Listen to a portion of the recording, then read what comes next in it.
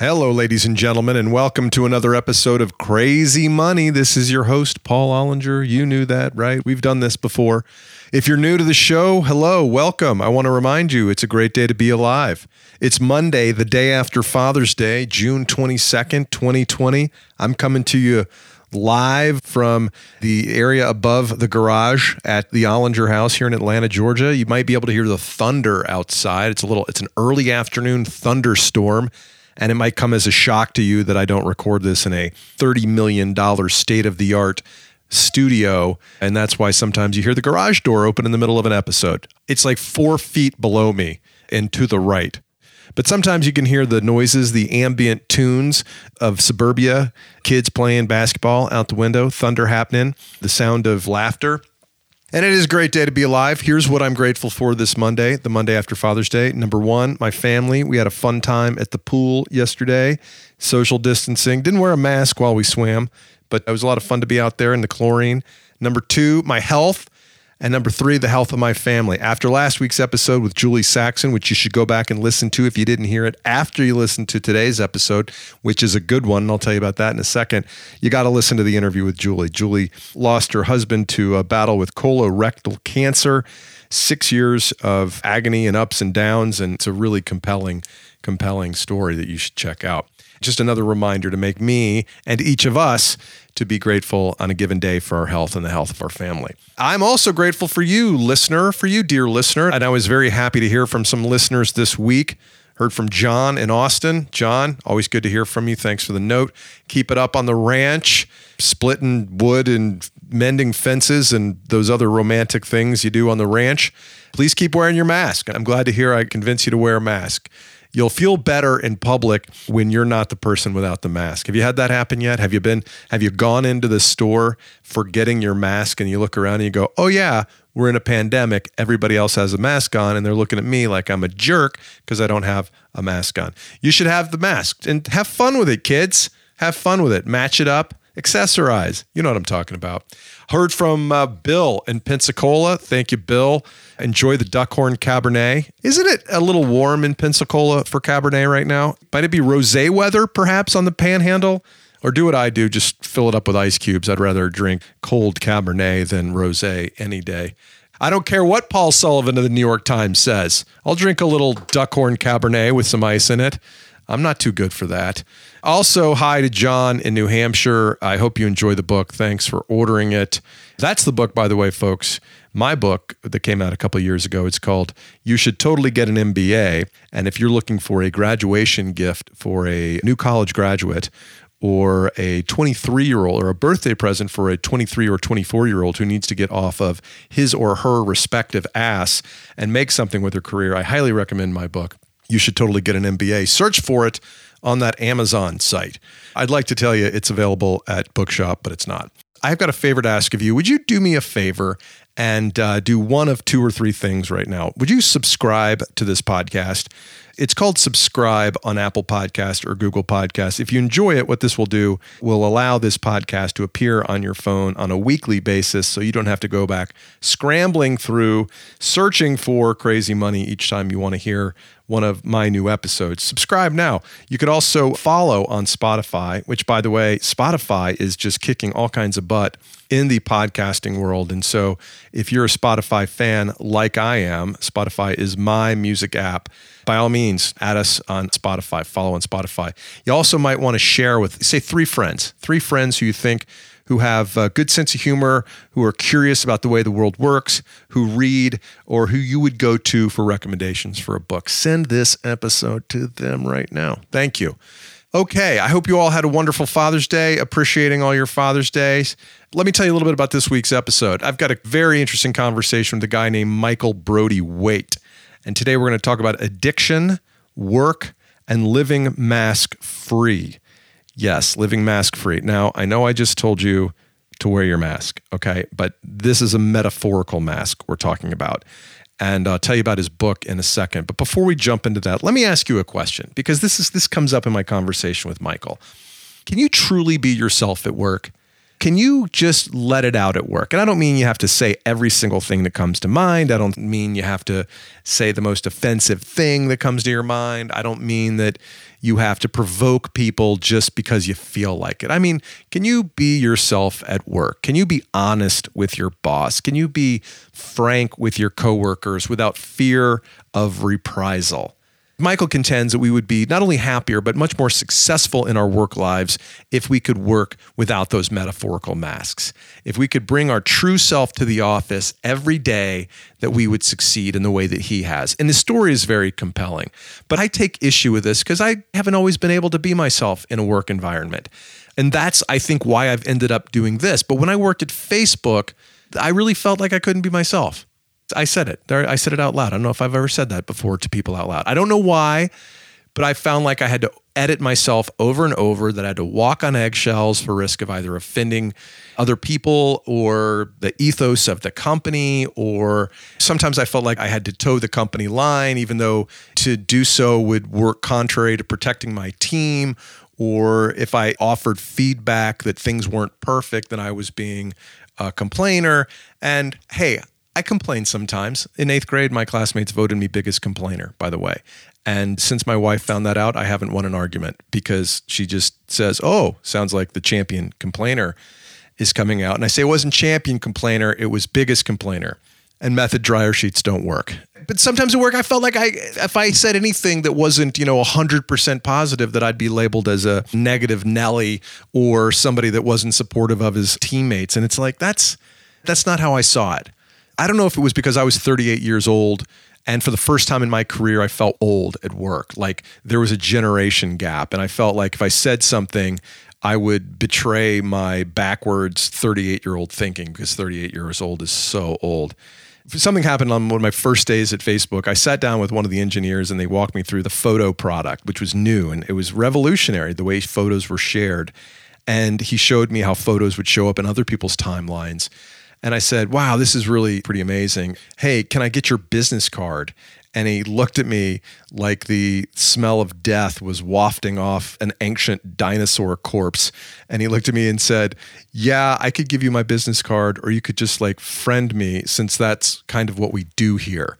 And that was it anyway. Yeah. So anyway, let me tell you about my guest. At 23 years old, Michael Brody Waite drank a fifth of vodka and a 12-pack of beer every day. He smoked tons of weed and cigarettes, and he would do any drug he could get his hands on. That's in quotes. When he wasn't throwing up blood, he was mooching off of or just stealing from his friends. After finally getting clean, Michael achieved tremendous success in technology sales and eventually became the CEO of a health tech startup that sold for many millions of dollars. In his new book, Great Leaders Live Like Drug Addicts: How to Lead Like Your Life Depends on It, Michael discusses the importance of living mask-free, and yes, he acknowledges the irony of advocating not wearing a mask during a pandemic. That is, to lead with honesty and vulnerability.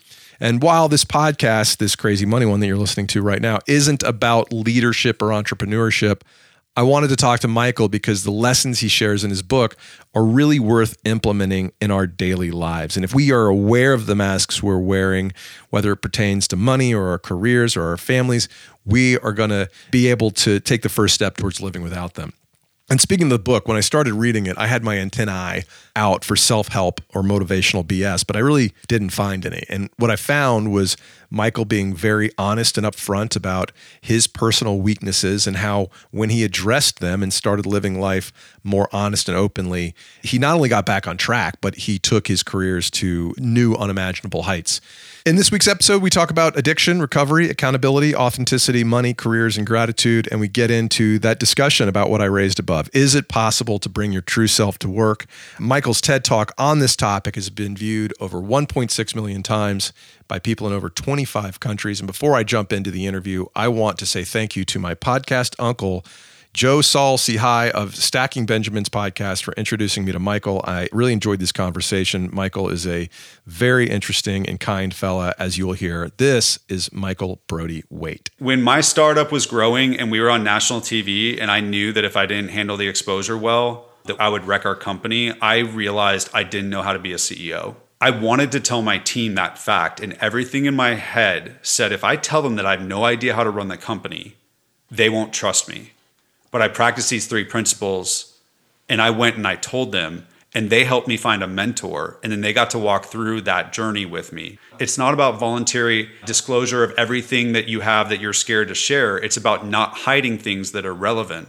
It was relevant to my team that I had no idea how to be a CEO. People can see when you're hiding a truth, and that's when they lose trust.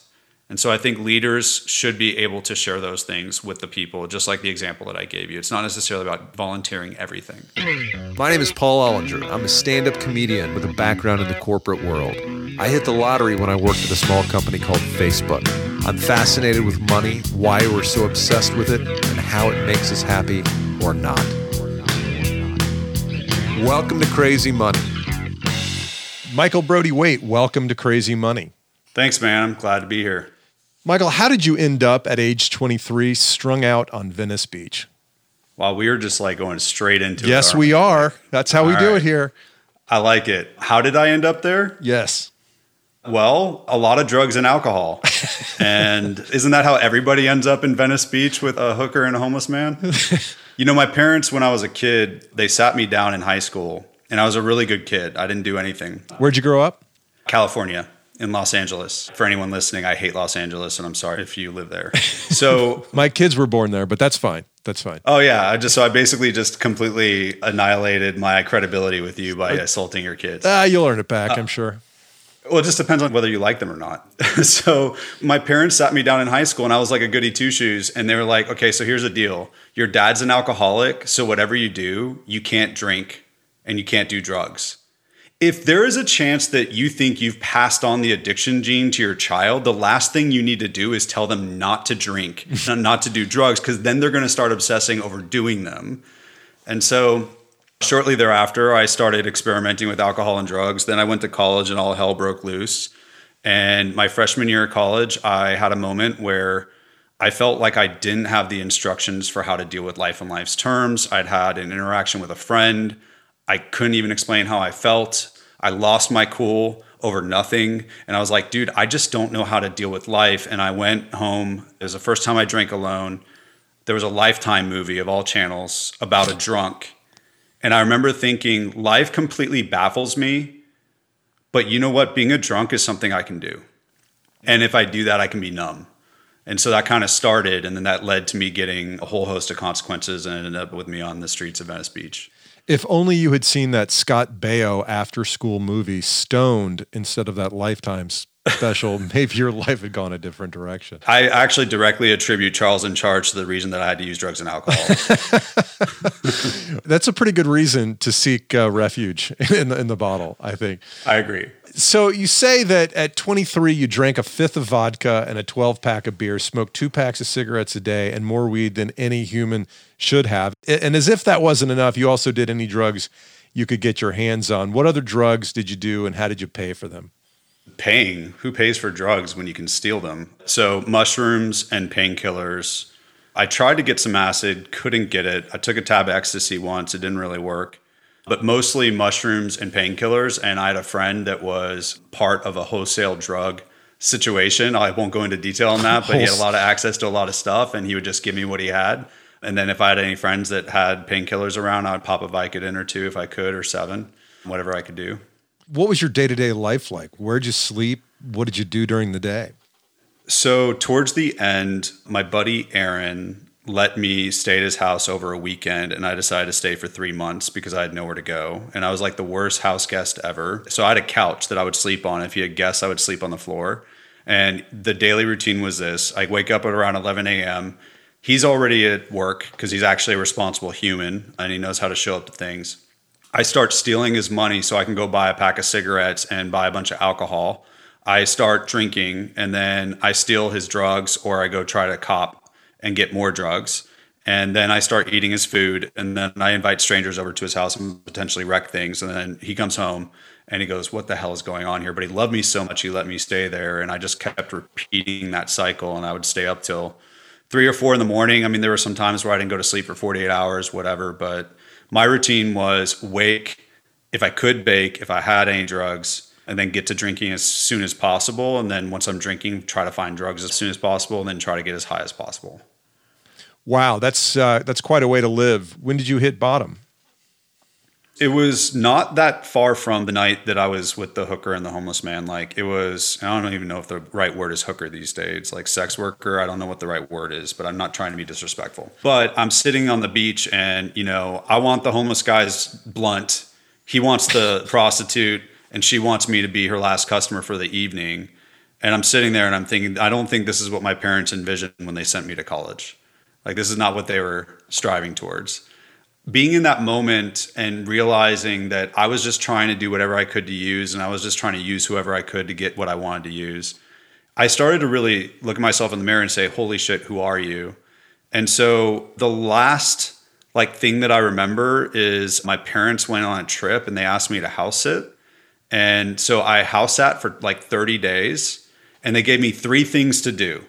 They said, we want you to shred all these papers that need to be recycled. We want you to take care of the bird and the bird cages. And we want you to take care of your childhood cat.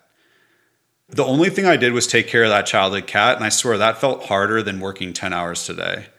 And all I did was have food delivered, have alcohol delivered, have Aaron come over and get high.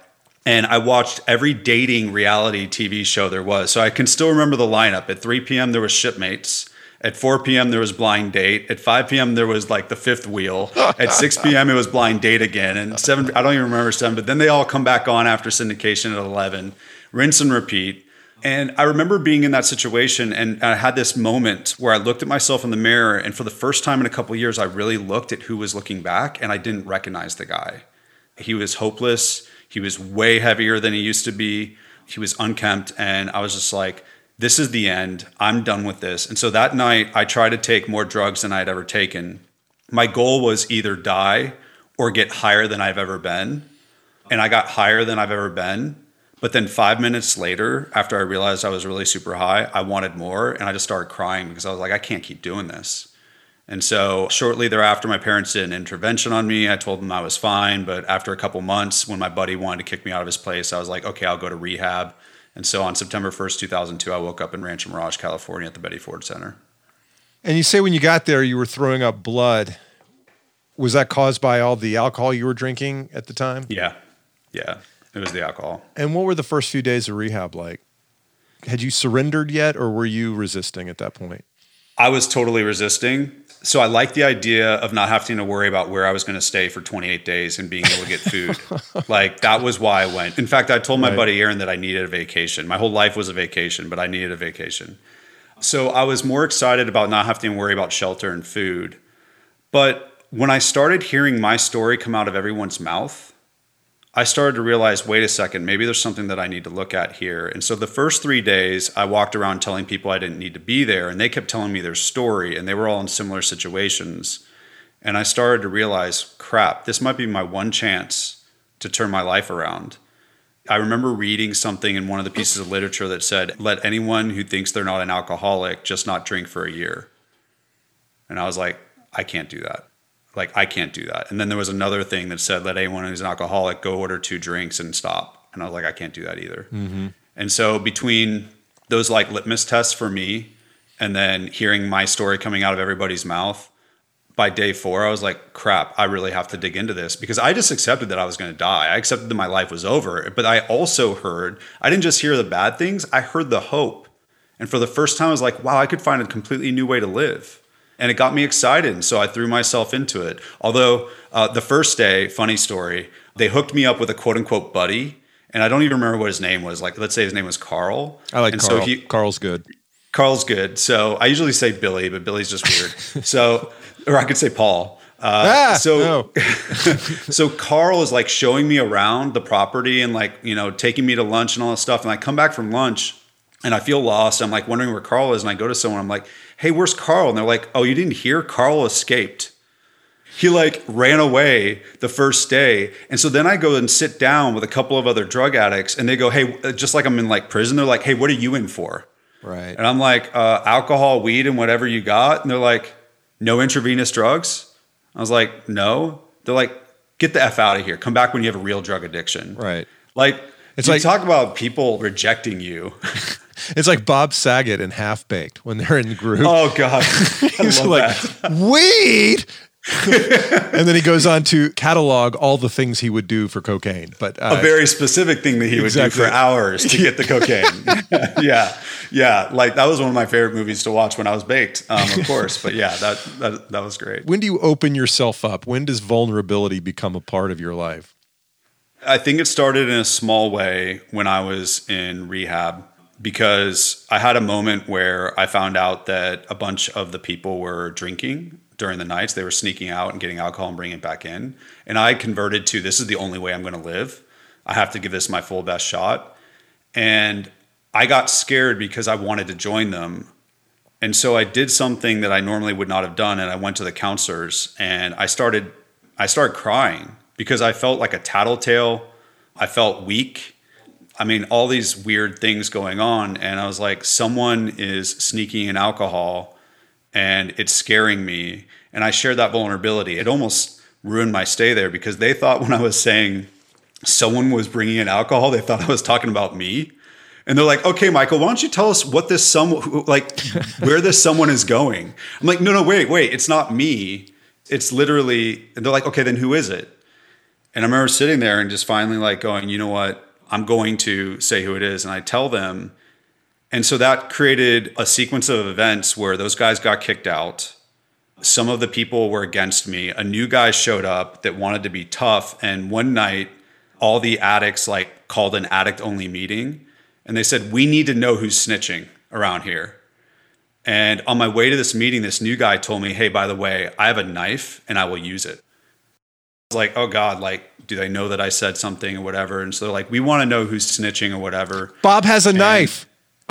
Yeah, I know. So you don't do that though. So like, it's literally the contrast of the jungle that I came up in and then this new world. And lucky for me, there was a guy, he was like the producer for Entertainment Tonight or something like that. And he said, I don't know who it is, but I'm glad they did it because I'm trying to save my life in here. And so then I piped up and said, I did it. And that made me very vulnerable to a subset of the addicts that I was living with. But it also allowed me to not hide what my motive was and what I had done. And so how do you start living that vulnerability that has become one of the main themes of your work today? It started with me getting out of treatment, me trying to get a job, interviewing at a place called Sam Goody that most people won't remember because you had to go buy these physical things called CDs that nobody knows what they are anymore. So I just say it's a brick and mortar Spotify. And so I went in there and I remember it was the only chance I had to get a job. There was the only place that called me. If I didn't get it, I was going to get kicked out of my halfway house. I asked my manager, what do I tell them about the gap in my resume? And he has this ridiculous notion that I should tell him the truth. And I do, assuming that I will be rejected, not get the job, get kicked out of the halfway house, end up on the street, relapse and die. But I learned to practice the principles that I talk about in my book and in my TED Talk. And the strangest thing happened. The guy respected me for it and he hired me.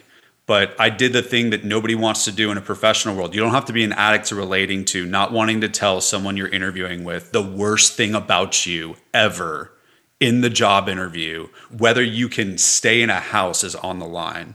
And that's when I really learned that, wait a second, vulnerability in the professional world isn't going to kill you. And it started kind of a journey of me really discovering how the principles that Addicts Use to Recover can give you a professional superpower. Which is really what we're here to talk about today. But before we move on to that, I have to read what you wrote about working at Sam Goody. You say, I wasn't changing the world, but I could at least save a few people from wasting their money on Phish albums, with Phish being a strong comorbidity to drug use. That's really doing the Lord's work. I think that's where your life really started to change, was keeping people from Phish.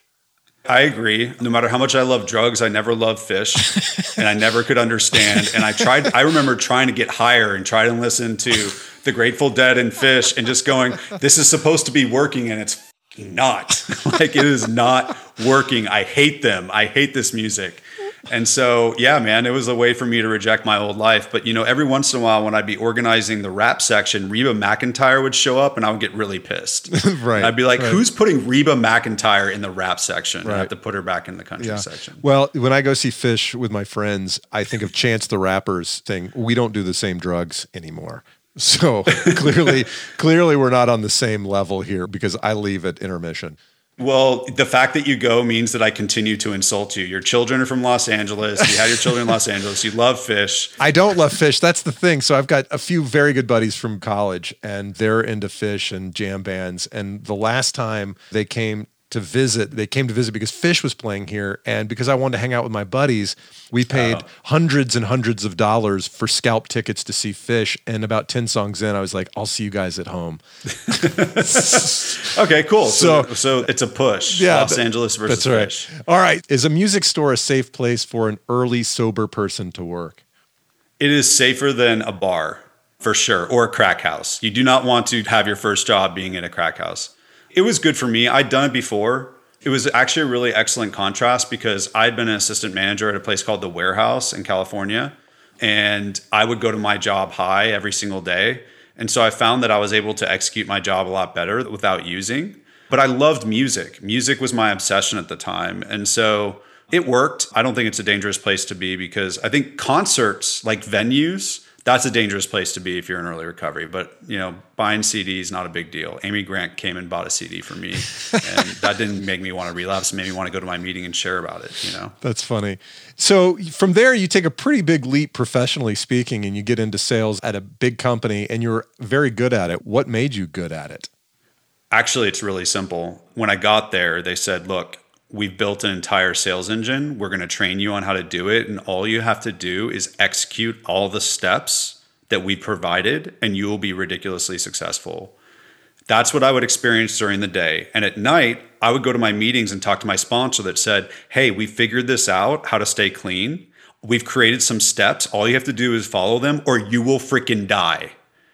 And so if you're being teachable and following proven steps on how to save your own life at night, it makes it really easy to follow directions during the day.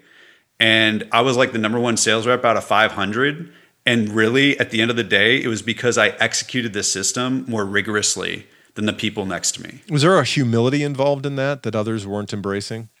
Yeah, absolutely. And I experienced that myself, where they would teach us a way to close on the call, to close the sale of a computer. And I had a level of arrogance where I was like, well, I don't want to do it that way. I want to do it a different way. And it was hurting me. And then I went to a mentor and they're like, look, when I do it, it works. It's just really uncomfortable. And that became like a theme where I had to learn how to do uncomfortable work to get success. And so I think that I was extremely coachable. I was constantly looking for the equivalent of my quote unquote business sponsor. And so one of the things that I did that was very different than everybody around me was I volunteered my weaknesses so much that people thought I was weak, and then I would wax them in the standings. Because instead of trying to sit there and say, I've got it all figured out, or I'm the best, or I know what I'm doing, I would just say, teach me everything. And then I would be able to execute it without trying to put my own spin on it, without trying to be special, without fighting the man or all those different types of things. And it gave me a level of success that most people didn't have. At what point in your career did you embrace and even articulate the concept of living and working with no masks? And we should point out that this is in a pre-COVID world and has nothing to do with stopping the spread of a virus. As the founder of the mask-free movement, things have gotten really weird for me recently. What crazy thousands timing this is. Oh my God, dude, my book came out. It's all about the mask-free program. I actually had someone on social media looking at my content that sent me a message saying that I was killing people. Oh my God. And I was like, wait, I'm talking about figurative masks. I'm talking about leaders hiding their true selves. And they're like, oh, that's cool. but they had already threatened my life, which wasn't cool. Right. So for me, I started thinking about whether I was wearing a mask early in recovery. It was a concept that I didn't articulate to others until after my experience selling my company, because I was really trying to codify it intentionally. But I always felt at the beginning of rehab is they made us do this really touchy-feely, new agey thing where they made us create masks and to take cutouts for magazines to represent the true us and the using us. That was a really helpful mental construct because it gave me this idea of I'm either going to show what's underneath or take it off. And so it's something that I would always integrate into how I thought of how I was growing, but it's not something that I really articulated to others until I had sold my company and I was trying to figure out what the heck made us so successful. And I knew, but I really wanted to be really good at articulating it. And I was like, well, at the end of the day, it's really what I learned at the beginning in recovery. It's that we either show our true self or we wear a mask or we wear a mask over a mask. And that became really helpful because I think when we talk about authenticity or being your true self, that's really fuzzy and nebulous and really hard to determine. A mask is either on or it's off. And I think that becomes more helpful. Well, let's run through relatively briefly how you got from your individual contributor sales role into a leadership role at a small company that became a very meaningfully sized company. At Sam Goody, I found out that living and leading mask-free wouldn't kill me. My 8 years in corporate America, working without a mask on as a leader, made me an outsider. It did make people not like me and judge me. It also made me become the manager of the people that were my mentors. And I got 8 promotions in 8 years. So I realized, okay, this isn't just something I can survive. This is something that will allow me to thrive professionally. Then I left at the height of the recession and co-founded a company that I became the CEO of. Our goal was to change access to healthcare. We had no investors, no money, no experience, nothing. And as we were building it, I really intentionally wanted to take the principles that I had learned in recovery and that I'd learned to practice at a Fortune 50 company and build an entire culture, what I now call a mask-free culture. A culture where employees aren't scared to tell a CEO or a customer no. A culture where people aren't scared to share their weaknesses. A culture where you don't have 7 meetings because you're avoiding difficult conversations. You have them in one. And a culture where everybody's unique perspective is valued. And so as we started bootstrapping that company and building it, we started annihilating competitors that had 150 million in venture capital against my credit card. And one of the things I started to realize was, wow, this isn't just a competitive advantage for me as an individual, it's a competitive advantage for us as a company. And that allowed us to grow 20,000% in less than 6 years. We became an Inc. 500 company, we own Best Place to Work, and we were acquired by a publicly traded company in 2015. And that's when I left and I said, after I made sure everybody was transitioned, I said, wow, I really need to take the time that I'm now afforded and codify this because this is a different way to lead. It's a different way to work. And it not only makes people more successful personally, it makes them more successful professionally. And that's when the TED Talk happened. So let's go back to the mask concept. What kind of masks did you see people wearing in the workplace? I don't know that I had this language then, but I've done a mask assessment on over 1,000 leaders at big companies, small companies, boardroom, mailroom, doesn't matter, classroom. And I've distilled everything down into 4 masks. And that is, we say yes when we could say no. We hide a weakness. We avoid difficult conversations. And we hold back our unique perspective. And what I found through my assessment is that 90% of leaders are doing these things. And it's costing them 500 hours a year after assessing 1,000 people to identify this. And so there's a lot of different manifestations of each of these masks. But those are the 4 things that are holding back every individual team and organization in the world. So let's sort of come at this from 2 sides. What do I risk by living without my mask? And what do I risk by living with it? If you live without it, you risk the same thing that every real leader in history had to risk. You risk taking an unpopular stance. You risk making yourself vulnerable. And you risk changing the world.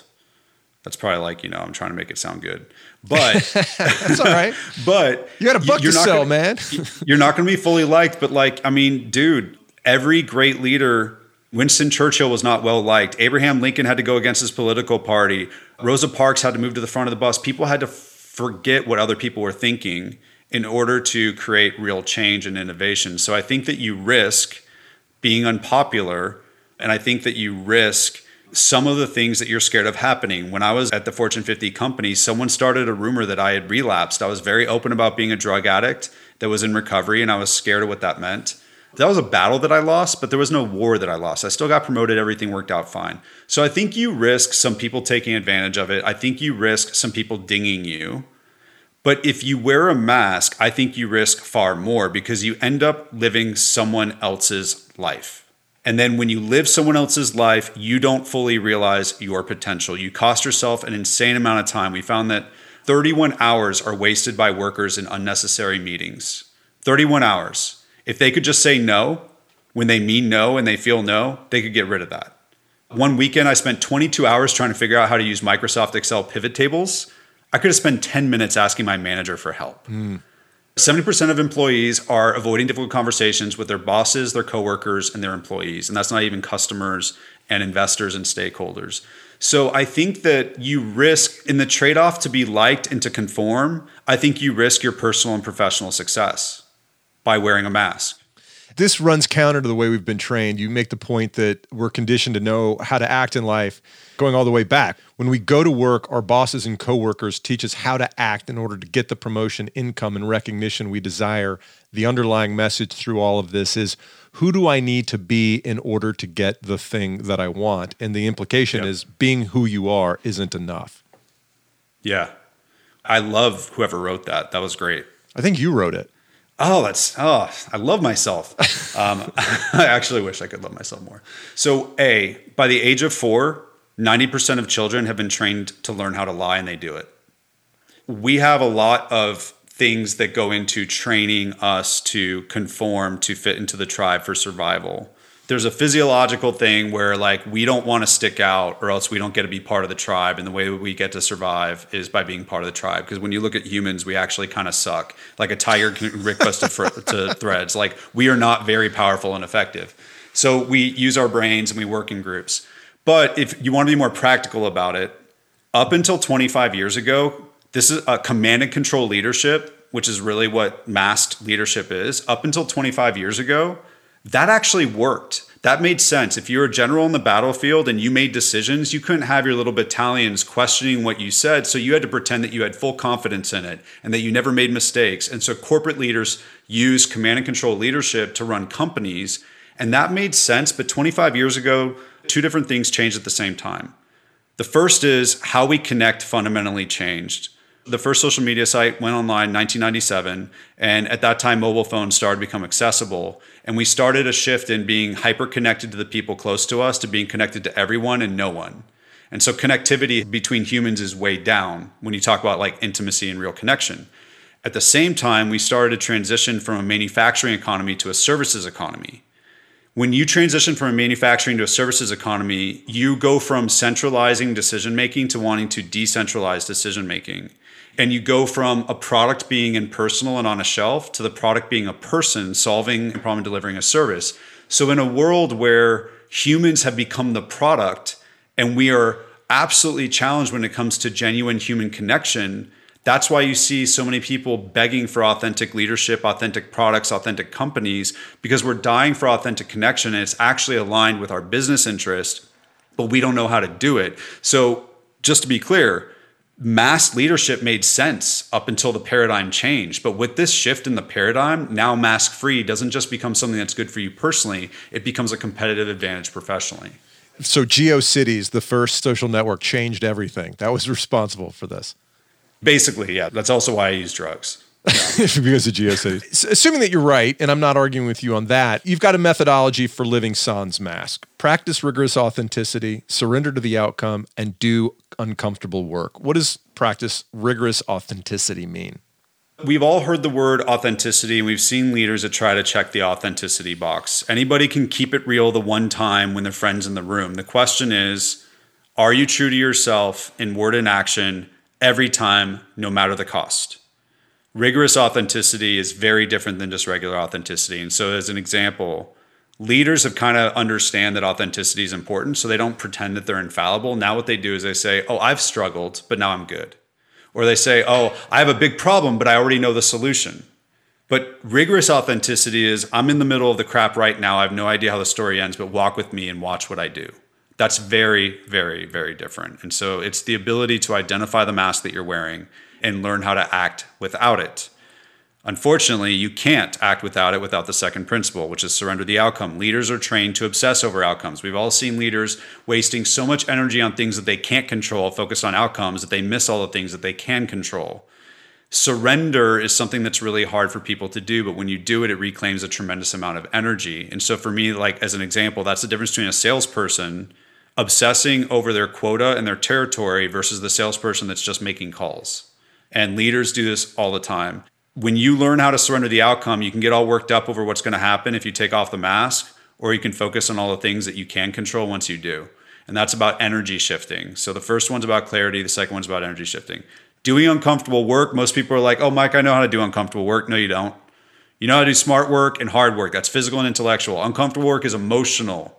It's totally different. It's a sensation in our body that deters us from taking action we know we need to take. How many of us have seen someone doing 8 hours of hard work, avoiding 5 to 10 minutes of uncomfortable work? The number one place this manifests in companies is performance management. The number two place is customer negotiations. So when you put all those together, I actually have a step-by-step, no pun intended, methodology that allows someone to apply these 3 principles to a mask for 28 days where they just do something 1 minute a day. We call it the mask-free minute. And when they do the mask-free minute and they apply these 3 principles to a mask, they start to live without a mask and they start to reap a benefit. And I can give you some examples of that, but that's basically in a nutshell how we do it.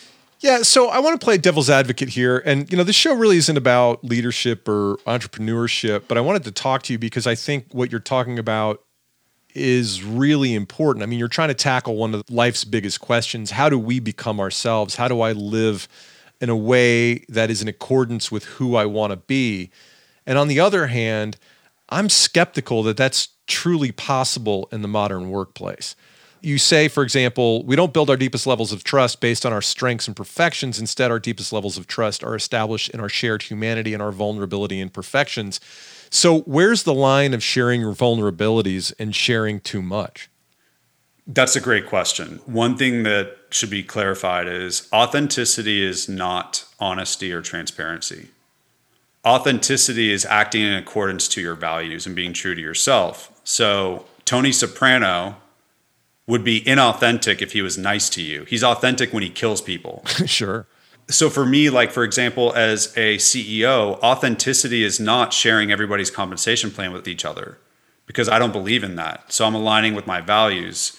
At the end of the day, there is a line. You define that line. And I'll give you a really simple, layered example.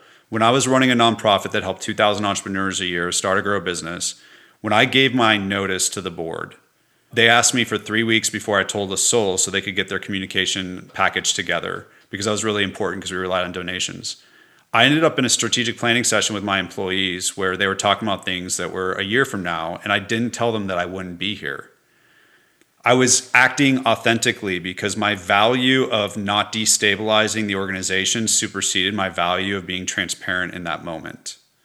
So for a drug addict, it's really important to them. They value their anonymity. Them not sharing that they're a drug addict doesn't mean that they're not being authentic. They're executing to their value system. So I'm just saying that if you align with your value system, people will be able to see that and they'll trust you. And there's a study from Google that backs all of this up. They did a great study in the Rework project where they identified 180 characteristics across 200 of their best performing teams. And they said, what makes our best performing teams? And the number one characteristic was psychological safety. And you cannot establish psychological safety until you as the leader drop the mask, because otherwise the other people get the message that I can't trust you. That's fine for Google to say that, but in Silicon Valley, specifically at Google, conservatives feel like they have to keep their mouths shut. Christians feel like they have to suppress their religious identities. And they can talk a big game about bringing our true selves to work, but in many cultures, it's just not possible. So to clarify, they didn't say bring your true selves to work. They said psychological safety was important. That's why I went and did work with them, because they had all these tips and tricks. And I was like, actually, the number one way is to just be vulnerable yourself. And that doesn't mean that that's what Google's doing everywhere. I went to a specific team and I told the leader, I said, the way you establish psychological safety is you go deeper than them and you go more vulnerable. They won't trust you if you tell them your vulnerabilities and you do nothing about them. But they will love you and connect with you and learn how to lead themselves if you share the thing that you're struggling with the most as a leader, and they get to walk with you on that journey rather than you hiding it from them. So what's an example of that? I mean, you can't just come out and say, I have a pornography addiction. I mean, how do they... You're going with a really extreme example there. Well, no, I'm just saying, but what I'm saying everything comes back to porn. Well, porn and fish, basically. Here's a more practical example. When my startup was growing and we were on national TV, and I knew that if I didn't handle the exposure well, that I would wreck our company, I realized I didn't know how to be a CEO. I had no idea how to lead a company. I wanted to tell my team that fact, and everything in my head said, if I tell them that I have no idea how to run the company, they won't trust me. But I practiced these 3 principles, and I went and I told them, and they helped me find a mentor. And then they got to walk through that journey with me. Now, at the same time, parallel to that, I was having a tremendous amount of marital trouble. I didn't necessarily just volunteer that information because it's not about disclosure. It's not about voluntary disclosure of everything that you have that you're scared to share. It's about not hiding things that are relevant. It was relevant to my team that I had no idea how to be a CEO. That was relevant. It wasn't necessarily relevant that I was going through marital troubles. Now, if my number 2 comes to me and goes, "How's your marriage?" I'm probably going to tell them I'm going through marital problems. Right. But I'm not proactively disclosing all of the skeletons in my closet just because I'm suddenly doing with the 12-step people that I do a 4-step. I'm saying that people can see when you're hiding a truth that's relevant to them, and that's when they lose trust. And so I think leaders should be able to share those things with the people, just like the example that I gave you. It's not necessarily about volunteering everything. What if the mask-free me is totally annoying? Oh, that's a great question. So this stuff actually gets pretty deep once you go into it. So the reason that people don't grow is because they don't live mask-free. Because when you live mask-free, you remove the thing that inhibits your ability to get a feedback loop. So I'll give you an example.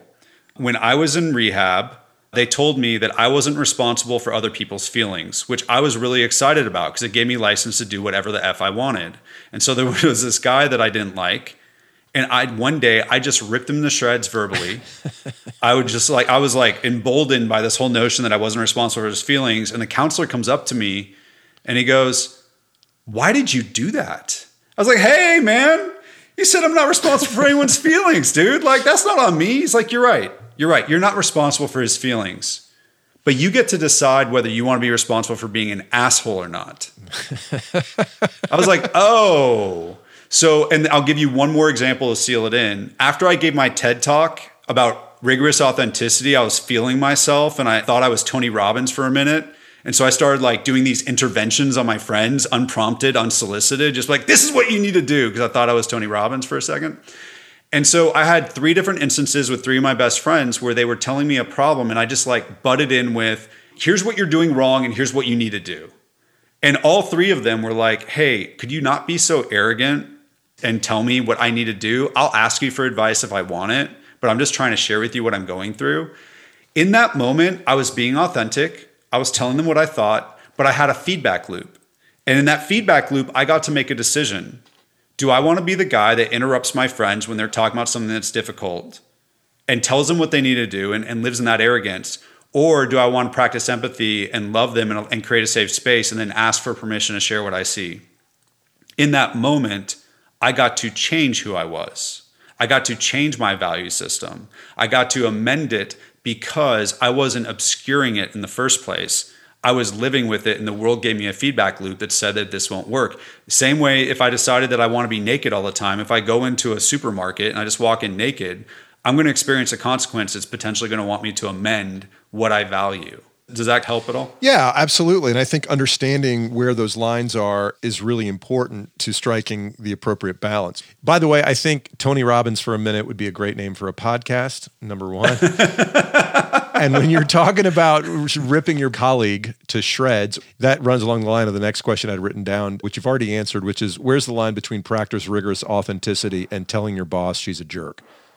Well, interestingly enough, when you apply the 3 principles, you can actually apply them to this. So I want to avoid a difficult conversation. I don't want to tell my boss that they're a jerk.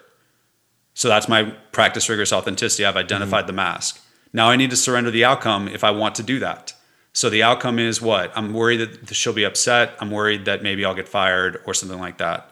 So now I focus on, okay, what can't I control? I can't control her reaction. I can't control that she's a jerk. I can't control what the impact to me is. What can I control?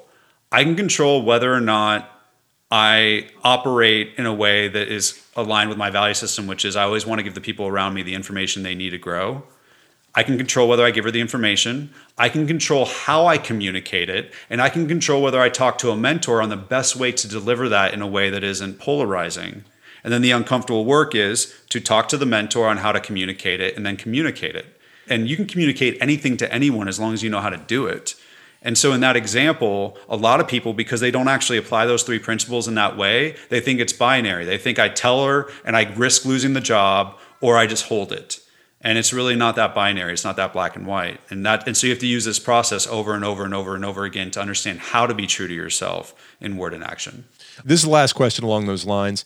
Say you're at work surrounded by positivity junkies who don't hear feedback because anything that's perceived as negative will be misconstrued. How do I offer honest feedback without being written off as a negative Nelly? Okay, so the first thing you do is you identify what mask you want to wear. And in this example, it's you want to hold back your unique perspective because it's different. Then you practice principle 2 and you surrender the outcome. What's the outcome you're worried about? You're worried about being the negative Nelly. Okay, what does that really mean to you? You're worried about getting fired. You're worried about not being liked, not being successful some way, not getting your needs met. Let's let that go. How are we going to let that go? Identify what you can't and can't control. You can't control that that's how they are. You can't control that that's the environment, what they're doing. You can't control how they react. You can't control how you communicate it. You can't control how you understand the best way to communicate it. And you can't control whether you communicate it and honor your truth and risk taking an unpopular stance, which is freaking what leadership is.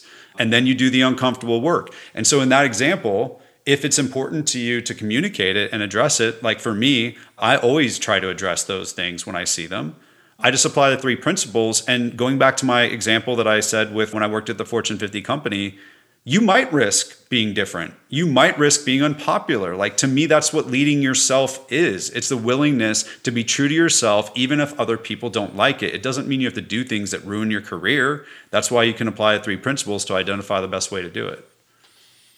Okay, let's talk about the power of a sponsor. When I work out with a trainer, I am an athlete giving everything I have. And when I work out by myself, I eat a donut on the treadmill. Why is that? That sounds like a personal problem to me. I don't, it's definitely a personal problem. What is the power of external accountability? The power of external accountability is, I think, pretty well known, but just to say it, it's you speak things into the universe and you get to see yourself in the mirror of another human being. At the end of the day, that's like the value of it. Now, what I'll say is a sponsor is unlike any other type of coach or leader. They are the best leaders in the world because unlike a coach, unlike an executive coach, unlike an executive or a CEO, the way that they lead you is not by leading you.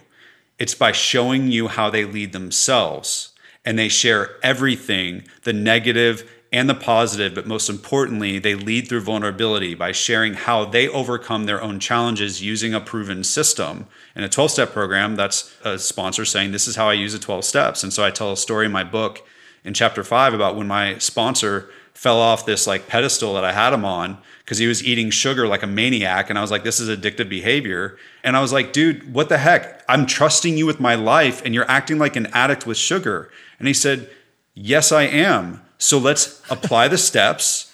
And why don't you walk through this with me? And let's see the way that I lead myself. Let's see if you can learn how to lead yourself in the process. And he's using the worst crap about him to show me how he learns how to lead himself. And that allows me to lead myself. And that's so different. In what ways would a sponsor have helped you from making some of the worst decisions you've made? I mean, they have. So one example is I went through a divorce. I tell a story in my book, The Tale of Two Divorces, at the end, where I had to divorce my business partner and my wife at the same time. That's fun. And sell my company. And then I'm sure somewhere in there I wanted to eat a donut while walking on a treadmill. But I think that, when I went through that process, I'm not going to tell the story because it's in the book and it's too much to unpack here, but I went through a process where I discovered something where I was going to end up with $1 million that really my ex-wife deserved. And in terms of it, like my integrity. And so I didn't know what to do. And so when I called my sponsor, one of the things they did was instead of saying, this is what you need to do because I'm an expert, they said, here's a similar experience where I had this challenge and here's what I did. And they told me a time where they failed what they wanted to do and a time where they were successful. And then I'm able to pick out of that what I want to do to lead myself. And so when I heard the story of someone saying essentially, when I prioritized money over doing the next right thing, the coating of guilt that I walked through was not worth it. And then when they said, when I gave money that I was holding on to that was someone else's, I felt a level of abundance and freedom. And there was all these other practical things they went through. And so I'm able to look through all that and go, well, who do I want to be? What decision do I want to make? Because they're not telling me what to do. They're just sharing their experience with vulnerability. And I made a decision where I gave up that $1 million in order to have my integrity. And that's just like one example of the way that a sponsor helped me make a better decision. Let me see if I can summarize it correctly. So you had signed your divorce agreement based on a previously agreed to third-party evaluation of your company. When you actually went to sell it, the investment bank came back with a valuation that was 6 times higher. Yep, on the same day. On the same day. So you had a signed divorce agreement, but then you realized you may have, through no fault of your own, represented that you had far less potential money than you actually had. Yep. So then you go back to your wife and say, you need to know this, and I want to make it right. What did she say when you went back to her with that news? Well, first of all, I didn't go to her because I wanted to keep the money. And so I called my sponsor, and then I had to listen to what they said. And then I had to make a different decision. So let's be clear. I wanted to keep the money. I didn't want to tell her, screw her. Well, it wasn't money. It was potential money, right? It's easier to do with potential money. Absolutely. How did she react when you proactively came clean? Oh, man, I want to give you the movie moment. She was stunned and floored. But she wasn't like, oh my God, thank you. I didn't get the gold star for being such a good guy. I got, oh, wow, okay. And then I'll talk to my lawyer. And then the lawyer does the talking and we have to redo everything. And she was cordial. She was respectful, but she wasn't like, oh my God, Mike, thank you so much for doing the right thing here. Well, it could have been another movie moment, which is, you dirty bastard, why were you hiding this from me the whole time? I don't trust you. And you hired some lackey CPA firm to undervalue your company. Okay, that's a really good point. But of course, I want to see the negative in things. So thank you for showing me the positive. I want to see the positive. But you're right. Like, she didn't think that I was intentionally hiding it because I disclosed what was going on prior to it. And she didn't give me the gold star. But she was grateful and she acknowledged that that was something that I didn't have to do. I also think that her lawyer made it clear to her where he said, look, I know that he thinks he did a good thing here, but if he had done that, I probably would have sued him. So it's probably in his best interest that he did that. Sure. Yeah. It's not just being able to live with yourself. It's like lying. If you don't lie, you don't have to remember what lies you've told, right? So if you don't wear a mask, you don't have to remember 2 identities. And so to me, the biggest thing about living mask-free is you have to let go of all the outcomes you typically care about, and living mask-free becomes the outcome that you care about. And if that becomes the outcome, you will have some losses, but you will have a lot more gains, and you'll reclaim so much energy and be so much happier just living one life. You made millions selling your company. Has having a big chunk of change changed your life in any way? God, nobody's actually ever made me talk about that directly before. I hate talking about that, but I will because I'm living mask-free. And I think it's actually a really important question. I don't want to get into how much or, whatever. I just want to know, what does it mean to you, and does it change the way you see yourself, your mission, or the way you work differently? So I was working with a therapist once, and I remember I was telling her I was always scared that I wouldn't have enough money and I was going to be homeless. And I said, I just want to have security. And I remember one day she leaned in and whispered, and she said, there's no such thing as security. And I was terrified. For me personally, I had enough experiences trying to buy things to make me happy that I knew that the money itself would not make me happy. I did buy a house that I'd always wanted. And I shot a video when I moved in where I said, I know that this isn't going to make me happy. I know this is temporary. And I know a year from now I will take it for granted. So I want to remember this moment because I'm really grateful for the house. But I have to know that it's not going to make me happy. And I think I'd gone through so many recovery experiences that taught me that lesson that by the time I had money, I was ready for it because I knew that it wasn't going to make me happy. And then also I went to meet with a wealth manager. And once I understood the ratios of how long am I going to live, rate of return and inflation, I realized that the whole thing my therapist had said about security was freaking real and that it didn't mean jack, and that I had a whole new responsibility of managing it and doing the right things. And so it was just like, I was prepared. Now, what I will say, because I don't want to be one of those guys that's like, oh, it didn't change. I don't think money can make you happy. I think it can save you pain when appropriately used. And I do appreciate the freedom, for example, to carry this message that it has afforded me and to choose what I do with my time and how I want to make an impact. And I'm grateful for that. And that's something that is so much better than it was. But I had to have a really healthy relationship with money and understand that people think money's going to solve all their problems. But once you get to like the third rung of Maslow's hierarchy of needs, money's not going to do it for you anymore. Now, anyone that's in the first 3 rungs, it can be substantially impactful for them. But I'd already taken care of those rungs. Yeah, up to a certain point, an additional dollar is relieving pain. Past a certain point, it's just a better car. And I had to make a decision with my startup that we didn't raise venture capital because people were like, this could be $1 billion company. And I was like, well, that increases our risk. And I'll tell you, the second million isn't going to change my life the way the first million is. So I would rather increase my probability of getting that first million than decrease my probability of the first million chasing the second. And I know a lot of entrepreneurs that are like all about the second home and the boat and all this other stuff. And I'm not judging that. But I personally don't think that stuff brings me happiness. And that's got to be a really healthy relationship I got to have with money, because I think that we are trained to think that it's just the end all for happiness, and it's not. Well, the problem is that there's no end to that, because after the second house, there's a third house, and after the boat, there's a plane. It's addiction. Yeah. I mean, one of the things I'm coming to through the writing that I do and the conversations that I have is like, it's about having a firm understanding of what is enough and what you want from life and being grateful for those things. I mean, how do you feel about the house now? If you had that attitude before, you're probably actually still pretty appreciative when you drive up the driveway. You know what's so funny you say that? I moved 20 times in the last 20 years. Part of the reason is I kept thinking if I could move into a better place, I would feel better.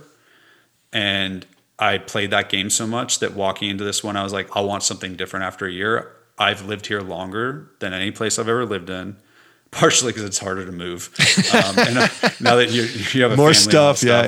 Yeah. But you're absolutely right. I have a level of appreciation. When I drive down the driveway, half the days I take it for granted, or I look at the things that I wish were different. But half the days I'm like, oh my God, I'm so grateful. And every other place I'd ever lived in before, within a year, I would just be like, God, I got to move. I was able to appreciate this, and I continue to be able to appreciate this. But on any given day, if I'm not spiritually centered, I'll think about how I want someone else's house. Well, let's talk about it any given day. What are your daily practices for maintaining physical and mental health? I get up in the morning around 6. I do some, depending on how detail you want, some specific ab exercises that my physical therapist made me do. We don't need to go, whether they're bicycles or planks, we don't need to get into it. Yeah, but I think it's important to share that he said you have the weakest butt of any man in the history of the world. Your glutes are just terrible. I don't know. I saw your TED Talk, Mike. Yeah, well, never mind that. So I get up and I have to do some sort of physical activity to get things going, and then I'll go for a run or I'll lift weights. And then that's what allows me to wake up and get into my body. And then the most important thing comes next. I have to meditate, and I don't always. And if I don't, it's not that day is bad. It's that days become bad because it's like a muscle that atrophies. And I was trying to explain to someone the other day that meditating for 20 minutes is faster than meditating for 10. And they're like, that's not possible. I'm like, yes, it is. But so I meditate, and then about 8:30, I start working. Luckily, today I work out of my house doing virtual business, and I was choosing to do that before. And so I'll do work until 4:55 p.m. And at 4:55 p.m., I go upstairs and I have dinner with my family. And then we put our daughter to bed at 7, and then I spend time with my wife, and then I read, and then I go to bed and do it again. And then on Wednesdays and Friday nights, I go to my 12-step home group that starts at 7:30 p.m. And that's the difference in that ritual. And Monday nights, I also hold my Mask-Free Society meetings for people that are living the mask-free way. But I'm a creature of routine. And then on the weekends, like, I defend that time fiercely. It's just time with my daughter and my wife doing whatever. I mean, sometimes obviously something comes up, but like, I'm a creature of habit. That's what's required. And when I don't connect with my wife, when I don't connect with my daughter, when I don't connect with my home group, when I don't connect with meditation and my higher power, when I don't connect with my body through exercise, things start to suffer. Last question. How do you measure your success these days? Oh, man. Right now, we have about 60 people working the Mask-Free program and working their 28-day action cards, working on a mask. And to me, it's a good day, and we're successful when I see people's lives being changed. And I feel like that's what every a-hole that's trying to look like a prosperity or motivational person would say. But for me, that's what makes it worth it. Not seeing them inspired. I think people sell inspiration like candy. It's seeing the impact and the difference and the change. It's like seeing the person that works till 10 p.m. at night work a mask-free action card on saying yes when you could say no, and then stopping work at 6 p.m. and spending time with her dogs and her husband and seeing her reclaim those 60 hours in 1 month. Like, that is what I get off on. That is so exciting. And so to me, I want there to be 10,000 people in our mask-free society. So I think I have some level of quantitative desire there. We need some level of revenue for this thing to be sustainable. I can't fund it out of my pocket forever. But at the end of the day, right now it's seeing those impacts, and that's what makes it worth it. That's awesome. Was that a cop-out? That totally sounds like a cop-out, like a motivational Was it speaker true? cop-out. Was it true or was it not true? Yes, it was true. Then it's Anybody not a that knows me knows cop-out. it's true. Then it's not All a right. cop-out. All right, Michael Brody-Waite. The book is Great Leaders Live Like Drug Addicts, How to Lead Like Your Life Depends on It. Michael, where can people find you online?